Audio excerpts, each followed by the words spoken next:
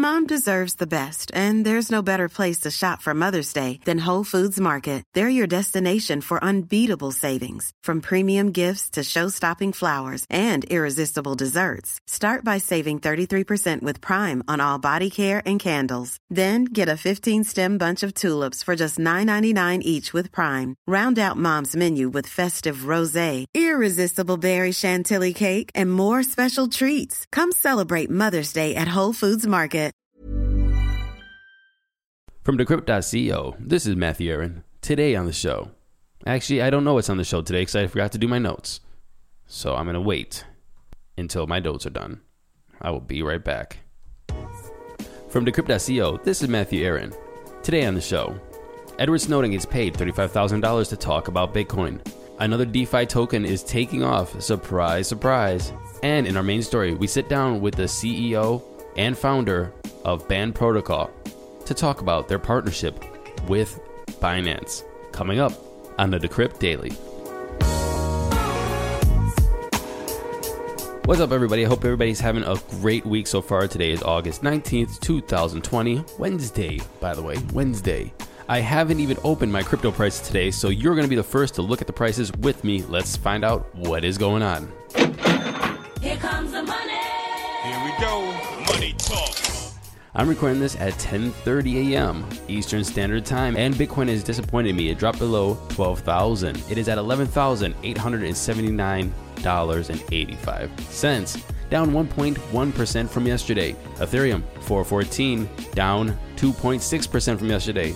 Litecoin, 62.79, down 6% from yesterday. Chainlink, 70.06, up 5.3% from yesterday. And XRP, 29.4 cents, down 3.35% from yesterday. Only in cryptocurrency can you have swings like that. Oh my goodness. I don't know what's going on. One day you're hopeful, one day you're ecstatic. Next day you're wondering, are we going to go back into another bear? This is just PTSD, by the way. This is PTSD after 2017 and the beginning of 2018. All we've seen was down, down, down, down, down. December 2018, we saw $3,300 Bitcoin.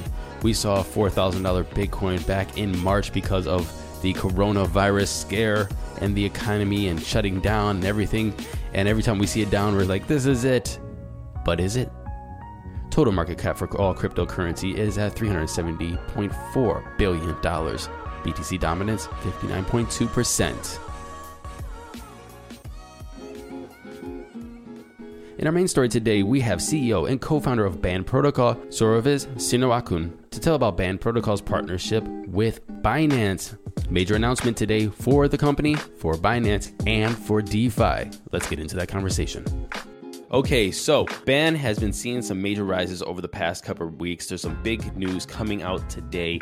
I am very excited to put this on the show and have an exclusive with you. Can you first, before we get into that big news, tell me, what is Band? Sure. So Band Protocol essentially is a decentralized cross-chain Oracle solution. And what that means is essentially an Oracle is someone who connects smart contract and decentralized applications such as DeFi, decentralized finance, to off-chain data and API, right? If you follow the industry, you will understand that smart contract have one big problem, that it cannot access real-world information or essentially any data outside of the native blockchain, right? And that make their use case fairly limited. And that's why Band Protocol exists, to solve these problems. That has been one of the major problems that sort of limit the use case so far. And that's why right now Oracle is getting a lot of attention, given that all the DeFi will really need to depend on Oracle to connect the data to smart contract. So every time I see or hear the word Oracle, I think of the lady that Neo would go to talk to in the Matrix. And so what was the Oracle in the Matrix? Was she basically a connection between real-time data and what was happening in the Matrix? Is that what she was? Yeah, and I guess the word Oracle here essentially stem from the fact that we are reporting some real fact, right? Or reporting some sort of data or information. So as you mentioned, yes, you can make that analogy where that, I guess, fictitious character is the one that processed the power of foresight, right? Knowing what is the true information, knowing what is the future. So applying that to what we mean by Oracle here is essentially some service that know any factual information, maybe not in the future, but essentially any information that exists in the real world, we are the one that process that and bring that into the blockchain application. That's awesome. So now you have to go ahead and tell me what is the big news with Binance. Sure. So as you know, we've been incubated, invested by Binance Lab. We launched on Binance Launchpad last year, and now we just finished our integration into the new Binance Smart Chain that Binance just launched, right? And this is actually pretty exciting because, as you know, Binance has been a really big dominant player as a centralized exchange, and also as a whole ecosystem, right? They go beyond exchange, and right now they are also focusing pretty much on DeFi and even smart contract layer. And that's why, apart from the old Binance chain, they are launching this new Binance Smart Chain, which enable more smart contract, more DeFi. That's supposed to be more scalable than Ethereum and more user friendly, right? And we're really excited because obviously, us as an Oracle, we want to serve every major blockchain in the world, including Ethereum, including Binance Smart Chain. This recent development will allow any developers who build with Binance Smart Chain to access again real world information, able to build decentralized finance much more easier than before, as well as leverage the new technology to make it more user friendly and more scalable. And we're really excited to drive this adoption along with the Binance team. So why is it important for DeFi? Again, if you look at decentralized finance, right, there are many categories from lending protocol like Aave, like Compound. There's a stable coin like MakerDAO. There's a derivative option like synthetics, right? All of this application, all of this decentralized finance rely on Oracle. Every single one of them will need Oracle to connect, either a cryptocurrency price feed or even stock price feed or commodities. So Oracle is such an important infrastructure, right?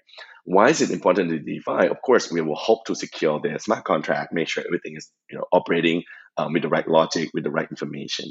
Now, because Binance Smart Chain is built to be much more scalable, as you know, recently with Ethereum, right, and the rise of DeFi and usages, gas fee has been one of the big problems. It's almost unusable, right, for any, non-power users. If we talk about retail users, if you want to, lend some money or some digital asset right now, the gas fee can, easily go up to like $100, which doesn't really make sense for any small retail investors or retail users, right? It's just simply not usable. And that's why for us, we are quite bullish on all these different smart contract platforms, including Binance Smart Chain, that we're able to create a new decentralized finance application that are more scalable, more user friendly, and eventually we can drive this toward more mass adoption, right? I think a lot of people talk about DeFi gaining tractions, but we are still really early. If you look at the total lock value now, it's probably like 6 billion, right? That's probably like less than 5% of the whole blockchain market cap right now. And if you look at the grand scheme of things, the whole blockchain market cap is really tiny compared to traditional market like stock and commodities. I think we still have a lot of room to grow. My mom, my dad have never used this, so I'm really excited for new application to come that would be more user friendly and bring more mass adoption to this industry. How much of this is speculation? Look, DeFi has $6 billion invested or stored in smart contracts right now as of yesterday. It's probably gone up $1 billion since I reported it yesterday. Right. With the way this is moving. Decentralized finance actually being used doesn't even have a use case, or people are just throwing money in there as a possibility, speculating on the future of DeFi success. Right. I think there are two parts to that. The first part is there real adoption? The answer is, I think, clearly yes. Even without the recent yield farming, even without the recent launch of a lot of these governance tokens, essentially before right? Before Compound launched the tokens, there are real usages, right? We hit almost 1 billion at that time, and so even without all this, I would say short-term or medium-term incentive, there are already users who actually use this DeFi either to long asset, to borrow asset and short them, to borrow asset and leverage them. There are actual use cases that are happening. So for me, yes, the answer is clearly yes, there's adoption. Now, is $6 billion really real adoption now? That's debatable. A lot of these money are short term because they want to yield farm, they want to get a lot of these quick return because of all this subsidization from projects, right? Will it be sustainable? My guess is yes. because again, there are real needs for a lot of these decentralized finance. And I think a lot of these incentive like yield farming just serve as a catalyst to make that happen faster, right? As people try the product, people actually learn how it actually works, right? It's similar to how Uber, I guess a young startup tried to subsidize their users, right, by giving a lot of this cashback, a lot of reward program. In a sense, this is similar, right? And that's why I'm quite bullish that this is just the beginning of the DeFi. So we see the problems with Ethereum, with the gas prices and what have you. But then we see other people coming into the space that are trying to create new either oracles or platforms or scaling solutions for DeFi. But the demand for DeFi is not even there yet to create this. So just to piggyback on the question about speculation, is this just a money grab from other people that are coming into the space to try to create solutions for demand that isn't even there? It's kind of like, somebody makes a car, we see the problems with the car, but there's not enough people to buy the cars already, so I'm going to make more cars. Right. Well, for one, I think I disagree that there's no demand, right? If you look at the demand for DeFi on top of Ethereum's, what sort of started with Maker and Compound is essentially all of us are holding this asset, right? Digital asset like Ethereum's, for example, or Bitcoin, for example, that are essentially doesn't provide any yield to it, right? I just hold it passively as an investment, but it doesn't produce me any return, just like gold, right? Now the question then become, how do we produce yield toward this non-yield asset so that it become more productive, right? And that's sort of start the whole DeFi movement on top of Ethereum, right? And now if you look at that framework, and demand point of view that, hey, if I hold a digital asset, I want to produce some yield from that, right? Now, would that apply to other digital asset on different blockchain? The answer for me is yes. If I hold, let's say, Atom on top, of Cosmos, obviously I want to have some more yield apart from staking, right? If I hold Dot from Polkadot, obviously I want to, see more yield if that is possible. So for me, there is a lot of demand from all these different assets across the different blockchain, and BNB included with Binance Smart Chain. So for me, there is real demand from a lot of those people that already hold this asset and want to make it more productive, right? So I don't necessarily think that is a money grab. Of course, with the bull market, there are some scammers trying to create some quick product, make some quick cash. But at the same time, over the past 2-3 years in the bear market, we have seen a lot of really credible team, working really hard to produce some of these, usable, I guess, smart contract and decentralized application that people will use. So I'm actually quite bullish across all these different blockchain that try to solve scalabilities. Hey, thank you for that. My last question is about Binance. Now, I know you don't work for Binance and you don't represent Binance, but you do have a better insight of what they're trying to do with their positioning in the crypto space. I see them as trying to be, say, the Amazon of the crypto space. They're doing a little bit of everything. They're buying different companies. They're going into coin market cap. They're doing exchanges in all kinds of different countries and being in compliance with regulations if they need to in those countries.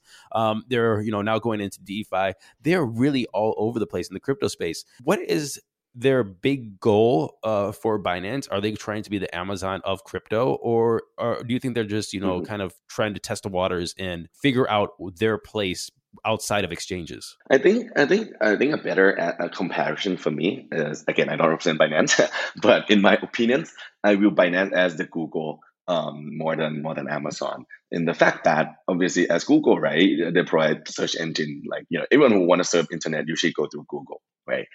Similarly for Binance, almost everyone who want to trade cryptocurrencies usually go through Binance as one of the biggest global cryptocurrency exchange, right?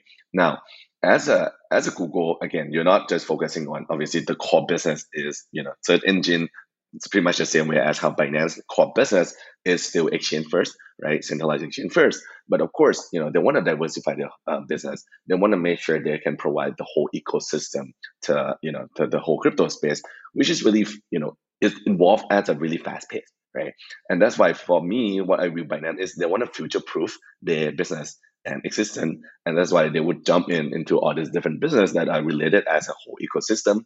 Some will work out, which is good. Some may not work out, which is fine, as long as they did some toe into experimenting all of this. Just like how Google have so many different products, some of them work out, some of them do not, right? But at least it's sort of future proof whatever is to come.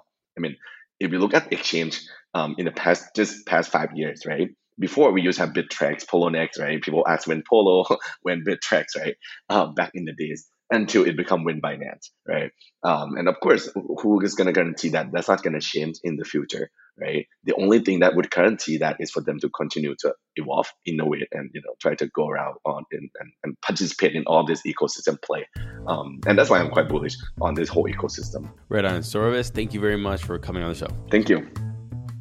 And in other news, Bitcoin mining companies are pivoting to AI chips. As everybody knows, right now it's ASICs, but AI chips may be the future as lower profitability makes it harder for these companies to stay in business. Largest Bitcoin miners and manufacturers are looking into this new AI chip technology, including Bitmain. As a quote from Token Insight says, for a long-term perspective, blockchain mining has changed from its original high-yield state to deterministic and stable returns. Competition is getting fierce out there. Gotta get the best tech to do the job. Surprise, surprise, DeFi again. Another Bitcoin on Ethereum DeFi token is taking off. The REN BTC supply has increased 200% in 5 days, adding more than $115 million to the DeFi ecosystem. REN BTC uses smart contracts to manage cross-chain conversions as opposed to WBTC's trusted third-party custodians. REN BTC now makes up more than 20% of all Bitcoin on the Ethereum blockchain. And the entity that screws you and keeps on screwing, the U.S. government. Edward Snowden got paid $35,000 to talk about Bitcoin, and the U.S. government is looking for its cut. The U.S. government is suing the NSA whistleblower, seeking proceeds from his book sales, speeches, and conferences. The new documents reveal that Snowden made $1.2 million in speaking fees and virtual conferences, and at least $35,000 of it came from Bitcoin and crypto firms.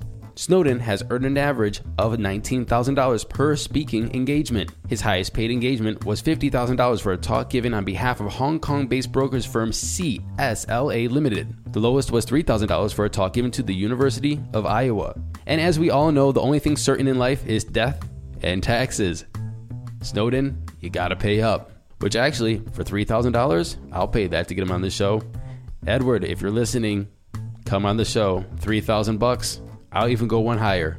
I'll go $3,500. Come on the show and let's have a good talk about Bitcoin, cryptocurrency, and the future of technology, privacy, and your digital assets, your data. And remember, all these links to the Decrypt articles are in the show notes. Click them, read the full stories. Don't just take my word for it. Thank you, everyone, for listening to this episode of the Decrypt Daily. My name is Matthew Aaron. Don't forget to like, subscribe, rate us, and share this podcast on any platform you are listening to this podcast. It helps us stay visible, and with the volatile market, the raging DeFi market, and the potential bull run and all-time highs for your favorite cryptocurrency, you do not want you or your friends to be left behind. Make sure you're subscribed and getting your news from Decrypt and the Decrypt Daily. Happy hodling. We'll see you tomorrow.